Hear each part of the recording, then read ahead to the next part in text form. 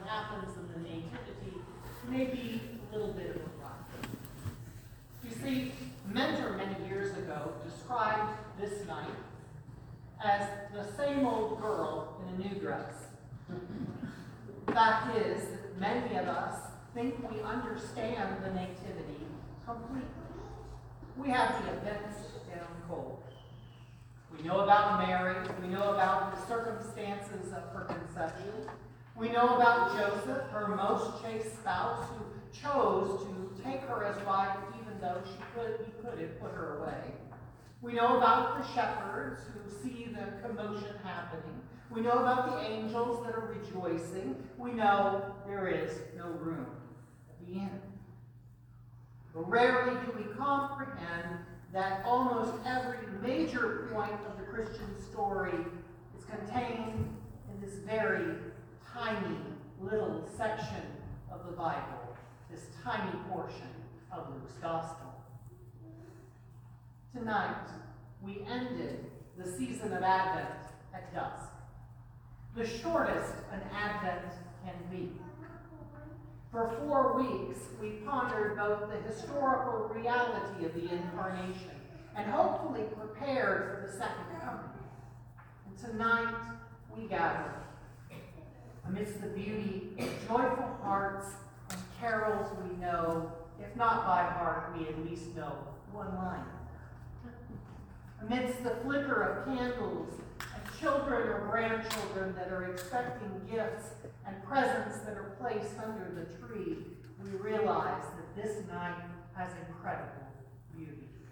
It is precious. But for still others, this night is painful.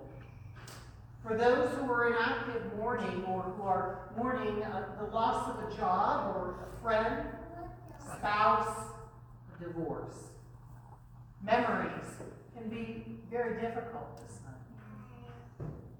But it's also a night that's filled with hope. And even the hope for the marginal believer who may come in and find a little bit of hope here in a place called St. Paul's. And we hear the same readings, and we see the same joy. Some people come in filled with sugar. Some people come in filled with a little too much eggnog. But tonight, the miracle is for everybody, no matter who. The willingness for God Almighty to come and make his home with a simple couple at what must have been the most stressful time of their lives. And he would be God with us. The world would never be the same. Now, the recorded details of this night often do not agree with the story. There would not have been snow on the ground. If so, the shepherds would not have been tending their flocks by night. The fact that the hymn writers of Northern Europe wrote these things probably means they never went to Bethlehem. It's strikingly like Yuma, and we know how often it snows here. But what we do know is that Mary, who was not in any condition to travel, set out with her husband on a journey for an imperial census, of course, so that taxation would be assessed. As a couple, there was nothing really notable about them. They were engaged, but not married. Her husband had a genetic link with a long ago king of Israel. In short, I'm not sure we could find this type of person, but, well, pretty much everywhere. And I think that's part of the miracle. That Jesus chose ordinary people because he identifies with people like you and I. Ordinary people.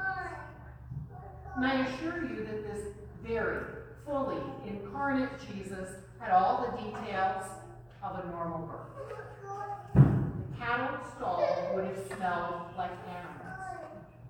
Jesus would have soiled his diapers. Mary would have nursed this little wonder. Much like us, we hold our children's hands for a little while and their hearts for a lifetime. grow up in a culture different from ours.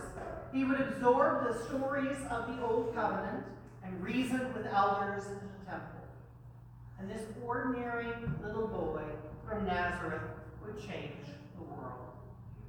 Not just because he was special, because he was God.